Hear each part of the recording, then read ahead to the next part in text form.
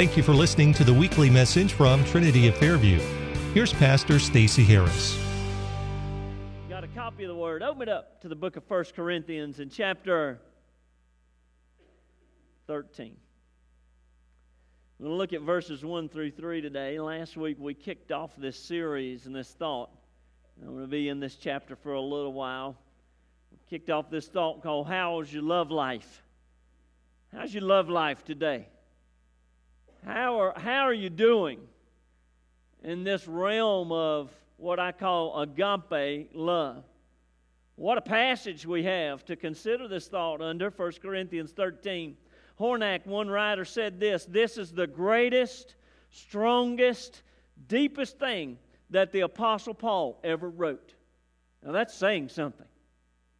He said, man, this is the greatest, deepest, this is the strongest thing that the Apostle Paul ever wrote. And it would be very difficult, my friend, to propose a plausible argument to the contrary. In other words, I think he's right. I think I'd have to agree with him. In the country vernacular, you'd have to say, yep, I believe this is the best that Paul ever did under the leadership of the Holy Spirit. What a passage. What a subject. Subject of the love of God. Not eros, not really phileo, not even hesed, but agape, the best and the broadest concept of love that we can come up with. Last week, in the way of introduction, we talked about this agape love and its excellency. Paul said in 12:31, let me show you a more excellent way. And there's nothing to be compared with the way of love. He says it's better by far than any other way of living. Paul calls it the more excellent way, the agape way. It's derived, if you will, from the heart of God. It's demonstrated clearly in the cross of Jesus Christ. If you want to know what agape love looks like, look at the cross of Jesus Christ, and there you will see the love of God manifest toward us. It was directed toward an unlovable, unworthy object in mankind. It makes me thankful when the choir sings those old songs, Grace, Grace. Man, how thankful I am that God's love was directed toward an unlovable and an unworthy object just like me. It was distributed in the heart by the Holy Spirit of the living God. The Holy Ghost, when He comes into your life, sheds abroad the love of God in your heart and in your life.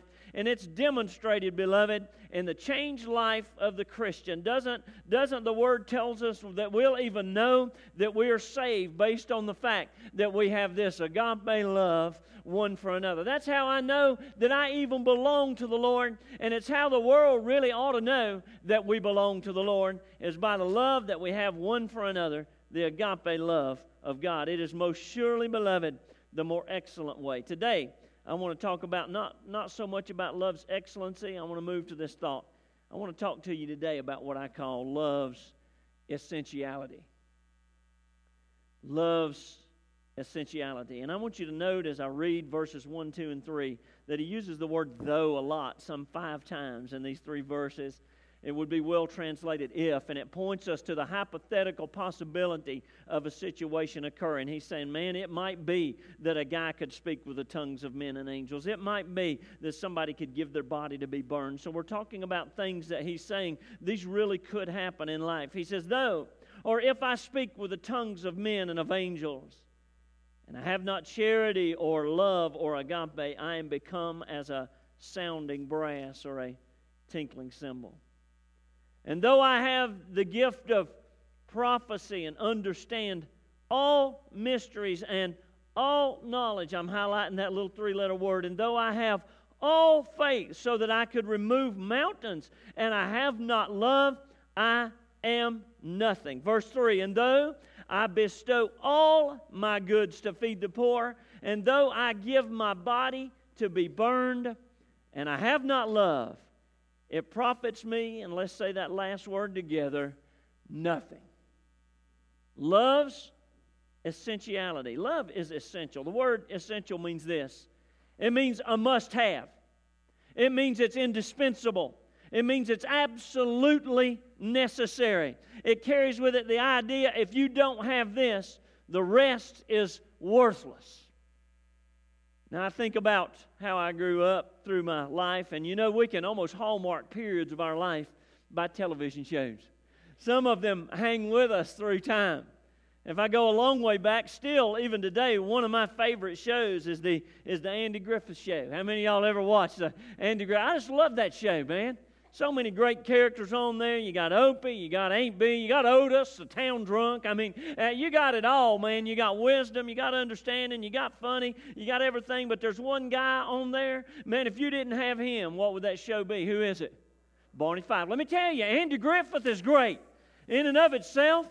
But, beloved, without Barney, something very hollow about the Andy Griffith Show. Those later episodes, they were good. I still watch them, but when one comes on and in color, and I know Barney isn't a part of it, there's something in my heart that just goes, man, I wish that show one that Barney was in. He makes the show. Without him, the show's really kind of hollow.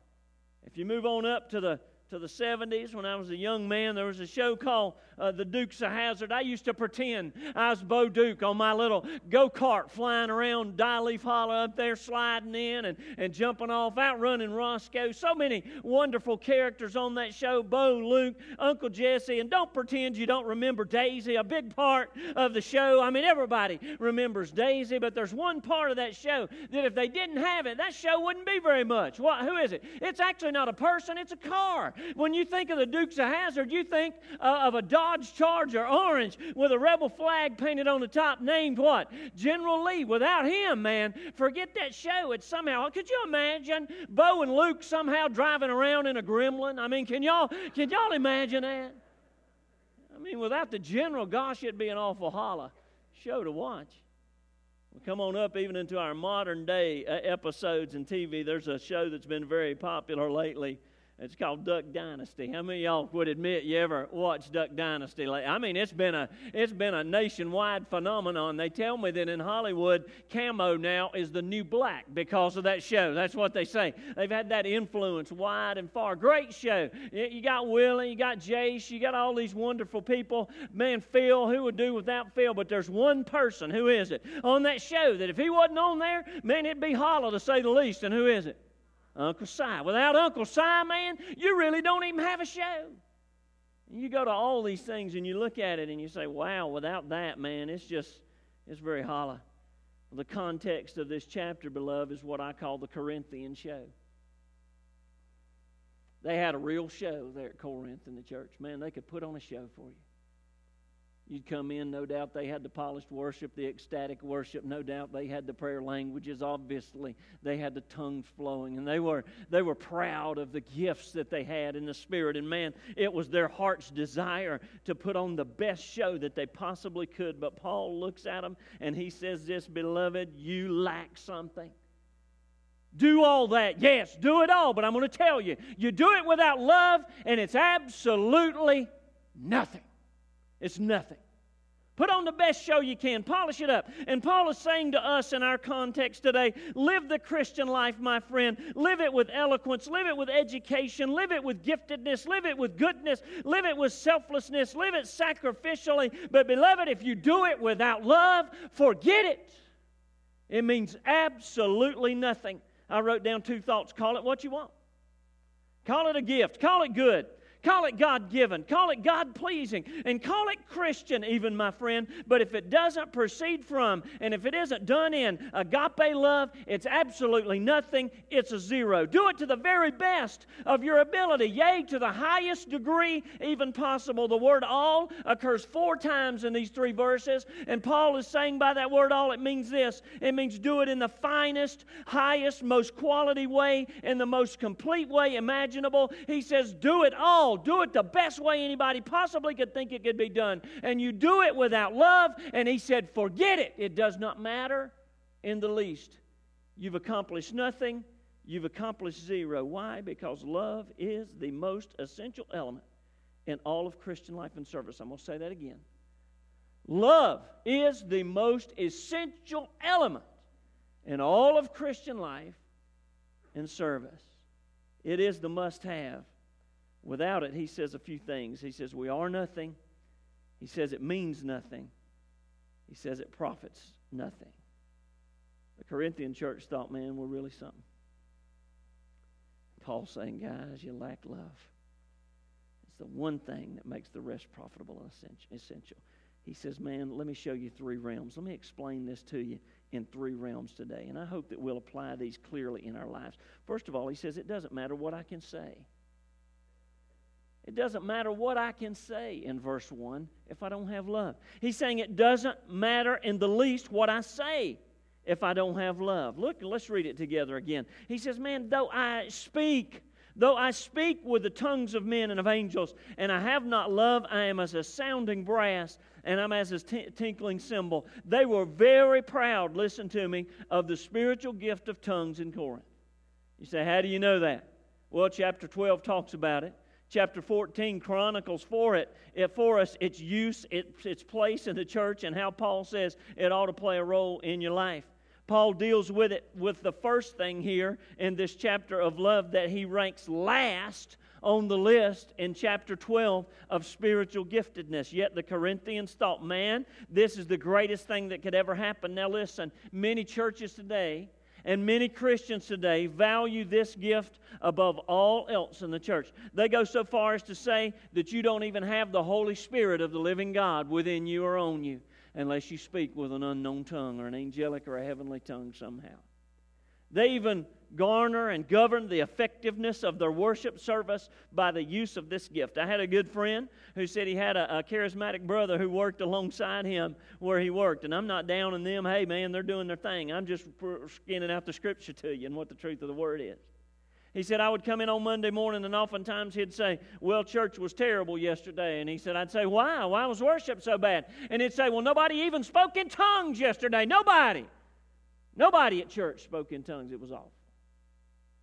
And what he was governing the whole day in the house of the Lord by is, did somebody get up and speak in an unknown tongue? The Corinthian church valued this above all else. And you say, careful, Pastor. You're preaching to Trinity of Fairview right here. You're preaching to folks. We don't speak in tongues in the worship in here, not that I know of anyway. And here we are. We don't parade it around in here, you know. We don't do that. We're doing it the right way here. But be careful, listen. Look what he said in verse 1. He said, though I speak with the tongues of men and angels. Man, suppose I could do both. Suppose I had that gift, that angelic, that heavenly gift to the nth degree. And suppose beyond that, I was as good as anybody could be in the worldly realm. He's saying, man, whether it's heavenly or earthly, suppose I'm really good at it. Now listen, don't we hold in high regard men, orators, don't we? Pulpiteers. Don't we hold in high regard those who can speak with clarity and cogency at the drop of a hat? Don't we flock to teachers whose intellect and delivery seem somehow otherworldly to us? Aren't we drawn to men who can somehow just communicate so clearly and concisely into our lives? Men who can lead us down paths and propel us to heights, I wrote this down, heretofore unseen. They seem smooth, they seem seamless, they're inspiring, they're polished, and what do we say about them? Man, they are truly gifted in the pulpit. Don't we say that? And we value those people highly, and we flock to them. Is Paul down in those things? No, he's not. We're probably right. The reason they're doing it is because God has given them the spiritual giftedness and the ability and the calling in their lives to do it. But we got to be careful. We get enamored by them. We get drawn to them. And beloved, I wrote this down. We will worship them if we're not careful. And when you listen to anybody speak, you ought to ask this question above all else. Is, do they have the love of God behind what they say? Do you see that everything they say is driven by the love of an almighty God? Can they speak with tongues of angels? Maybe so. Can they speak with tongues of men? Maybe so. Maybe they're the best speaker you ever heard. But if they don't have love, Paul says, it's nothing but a bunch of noise. He said it's just like a sounding brass or a gong or a tinkling cymbal. Nothing but a bunch of noise without love. As eloquent as it may be, as impacting and inspiring as you might gauge it to be in your life, without the love of God driving it and covering it, it is absolutely nothing but a bunch of noise.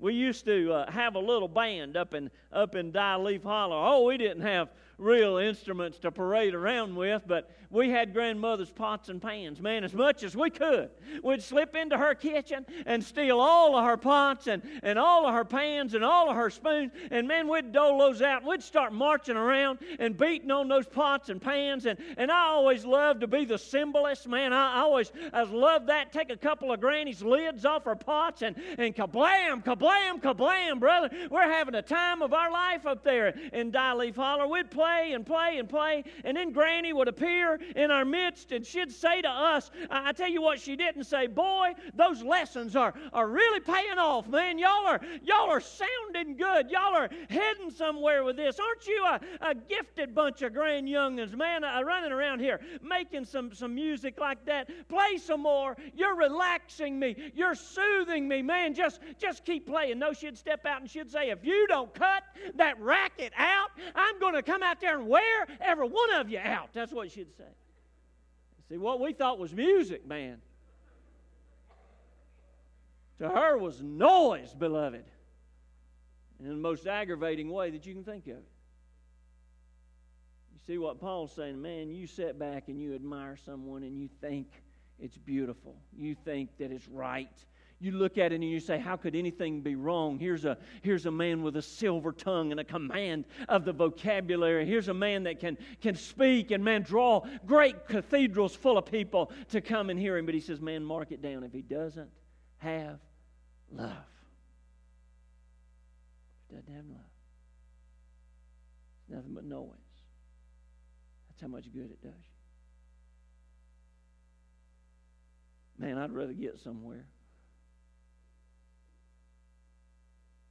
and hear a little old somebody speak. Never had an ounce of education. Never had one bit of experience, and never had any training. That was just in love with the Lord Jesus Christ. He'll say something to you. She'll say something to you. Teacher, Bible study teacher, are you saying it with love? Is love driving you? When you're out there sharing the gospel, is love driving it? Man, when you're debating with somebody over theology, is love driving that conversation? When you're sowing into somebody's life, are you trying to correct them to show that you're right? Or are you really trying to love them? Paul says it does not matter what I can say. It doesn't matter. If it's done apart from love, it's nothing but noise. Secondly, he says it not only doesn't matter what I can say, he says it doesn't matter what I can see.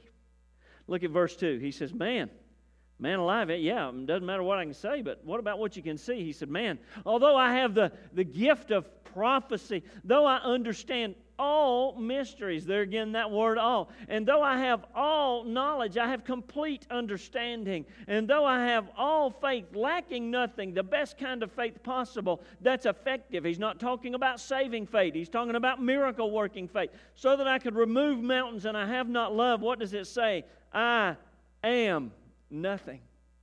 I'm nothing. I'm going to break these few thoughts down for you. He says, man, though I have the gift of prophecy, I believe here he's talking about prophetic powers. That means knowledge somehow of God's perfect will.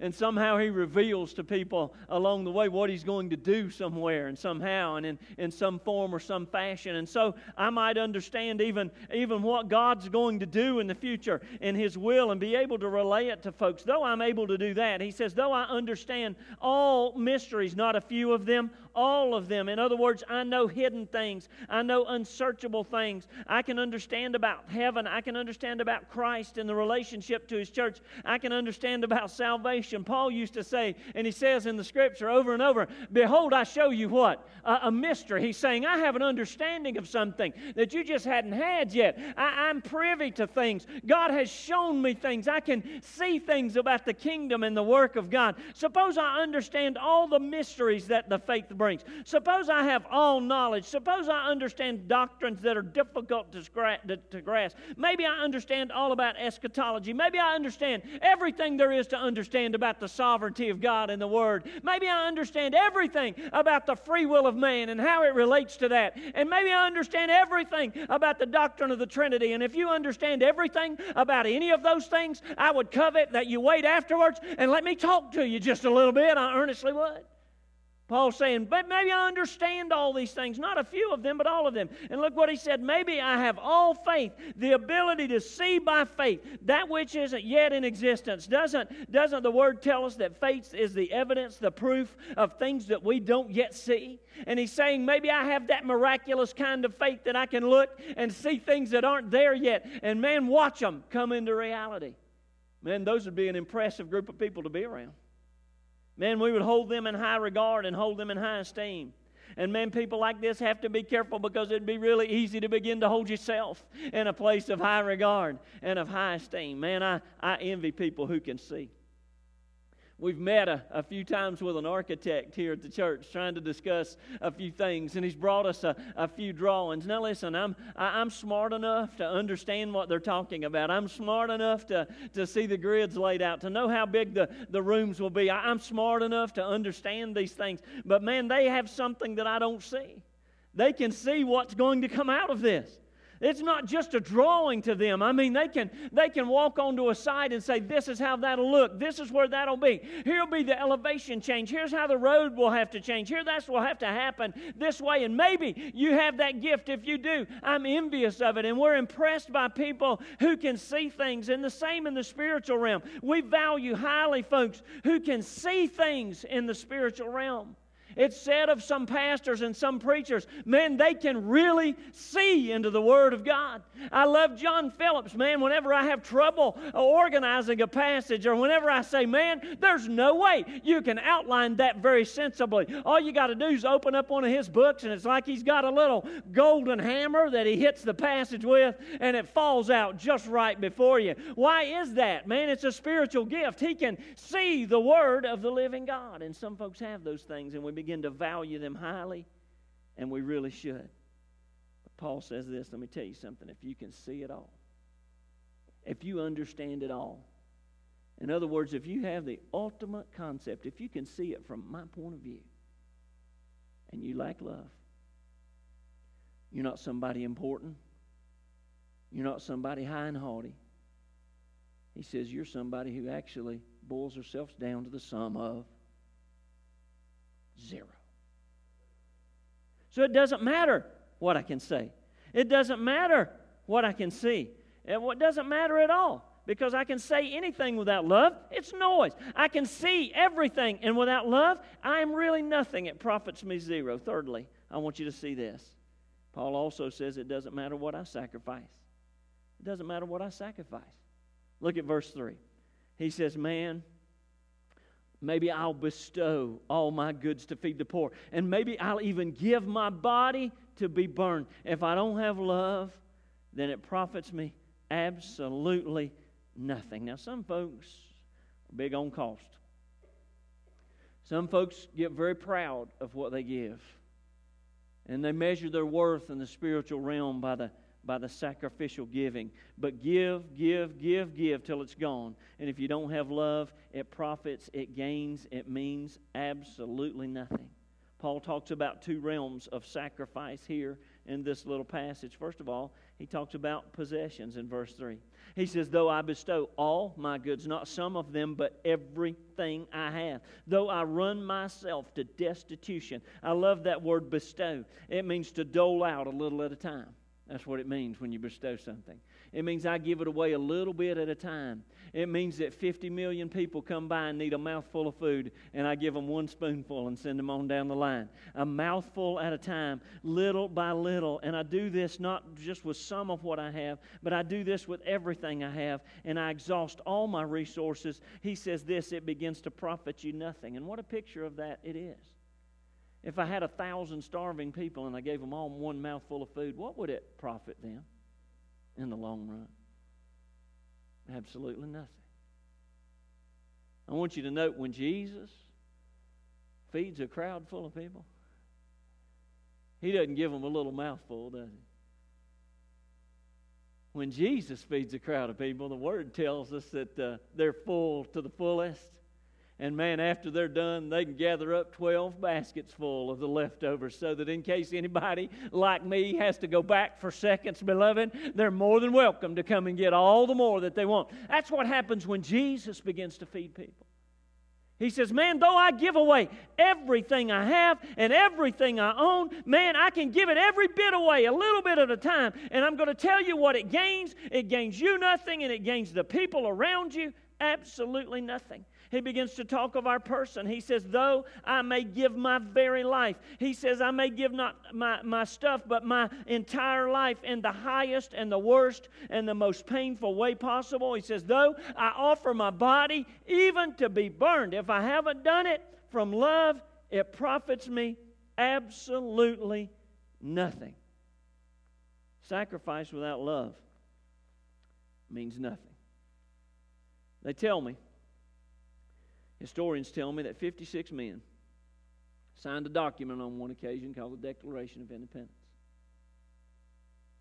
They put pen in the inkwell, quill in the inkwell, and signed the Declaration of Independence, 56 of them. That was a move based on what I believe conviction and love and passion. What happened to those guys, man? History tells us some terrible things happened to them, and not only them, but their families resulted in untold suffering. Of the 56 men, it says that 5 were captured by the British and tortured absolutely to death. Before they gave up the ghost, they were tortured into death. 12 had their homes ransacked and burned. 2 lost their sons, every one of them, in the Revolutionary War. Another had 2 sons captured. 9 of the 56, they tell me, fought and died from wounds or hardship over the war. Carter Braxton of Virginia, one particular signer of the Declaration of Independence, was once a wealthy planter and a trader. He watched with his own eyes every ship he had sunk by the British Navy.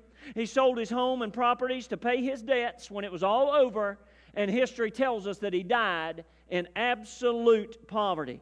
At the Battle of Yorktown, the British General Cornwallis had taken over Thomas Nelson's home for his own personal headquarters. Nelson stood by General George Washington and quietly ordered him to open fire on his own home where Cornwallis was holed up. The home was absolutely destroyed. Nelson subsequently died in absolute bankruptcy. They tell me that a man by the name of John Hart was driven from his wife's bedside as she was dying by the British Army. Their 13 children fled for their lives. His fields and his mill that he owned were destroyed. For over a year, they say, he lived in the forest and the caves, returning back home only to find his wife had died, his children were gone, he'd never find them again, and a week later, he himself died from absolute exhaustion. Now I'm going to ask you, did that profit anything? I believe in a manner it did. It's because of those men that we sit here today. It's because of many more like them through the years who defended what they started that we sit here today. Why did they do it? Well, they certainly didn't go to all that trouble because they thought it was a grand idea. They didn't certainly go to all that trouble for the fame and the glory and the riches and the wealth it would bring.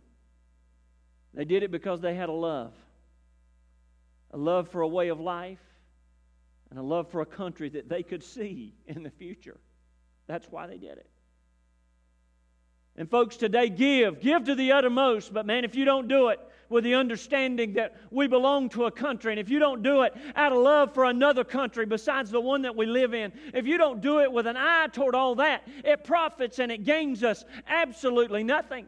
Sacrifice, man, give all you are and all you have, and understand that, man, you have to do it, though, from a place of love. I hear many people say, wow, I've given up. And I observe many people say, I've given up many things. I've seen people give up recognition. I've seen people give up time and sacrifice time, all for the kingdom of God. I've seen many people give up position and great jobs. I went to school with a young man that was working high up in an engineering firm, making well into 6 figures a year who left it all and went to pastor a little church of about 15 people in Toccoa, Georgia. Went from having everything, doing everything, going everywhere. Everybody loved and respected him. And as far as I know, he's still down there at that little church in Toccoa, Georgia. Man, we have people and we see people who give up everything they have monetarily. We see people who lose relationships, the great missionaries of time past, tell of leaving wives and tell of leaving husbands and tell of leaving children, only to find that they die before they ever get back home, or they get back home and their family's gone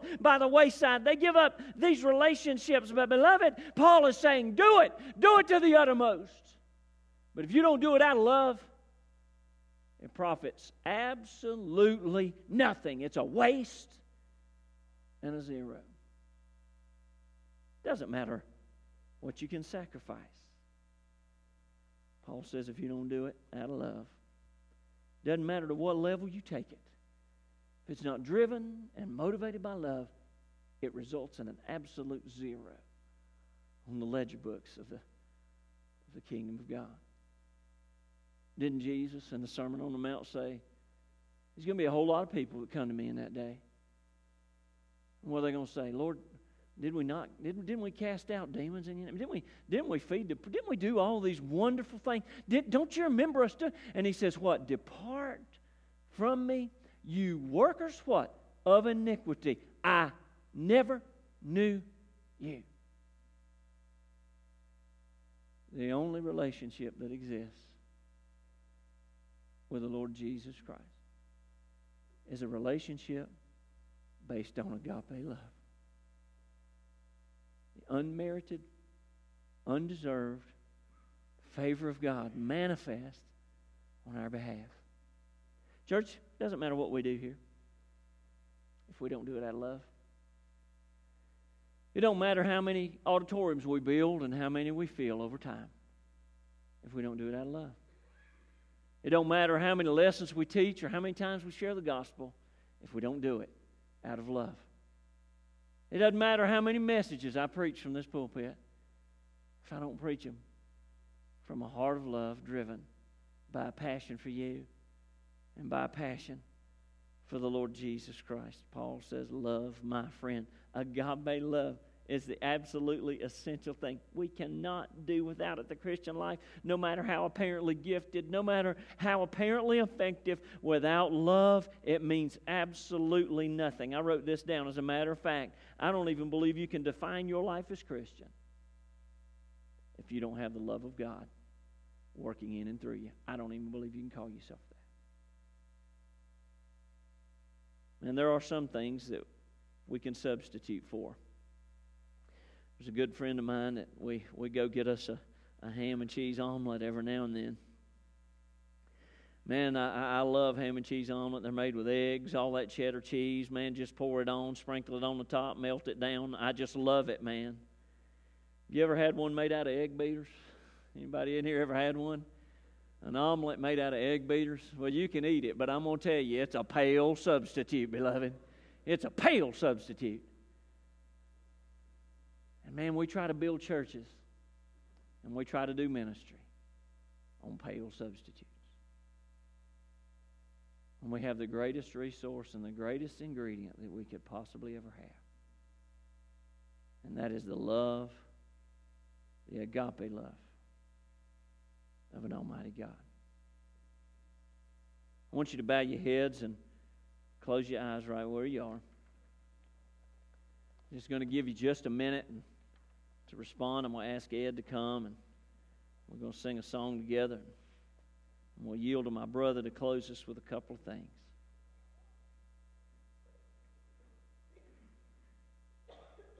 We'll close with a mathematical thought. If love is not a factor in the equation, if love is not a factor in the equation, you know what the answer always is? 0. I'm going to close with another positive thought. If love is in the equation, it doesn't matter what else is there. It's going to be the best that it can be. It's going to be honoring to God. It's going to be glorifying to Him. It's going to be led of the Holy Spirit. It's going to be empowered. It's going to be effective if we can begin to minister and if we can begin to live our lives based on agape love and driven by a passion for the Lord. Maybe this morning you need to respond in some way, whatever it is. Maybe you've never known the love of God. Maybe you've never responded to Him in faith and repentance. I would tell you that today's your day. The love of God stands here ready to receive you. He with open arms would receive anyone who will come into Him. The Word says time and time again, whosoever will may come. So if today you don't know Him, I challenge you, if the Holy Ghost has led you, don't you hesitate. You jump out of your seat. You come down here. We have some people who would share with you the marvelous, matchless love of God that we've sang about today. And man, I believe the love of God would birth you afresh and anew into His kingdom, change your destiny, and give you purpose right here on this planet. Secondly, let me ask you this. Is love the hallmark of your life? Is it what other people see when they look at you? Is it the hallmark of your home? Is it what governs who you are and what you do behind closed doors with the people who are most precious to you? Church, is it the hallmark of this house? Is it the way we react to one another? Is it the way we serve the King of Kings and the Lord of Lords? Is it agape love? Is that the hallmark of this house? Beloved, Paul's saying today, it's got to be. Because without it, nothing. We hope you've been blessed by today's message. If you'd like to find out more about Trinity of Fairview, visit us online at trinityoffairview.org or call 828-628-1188.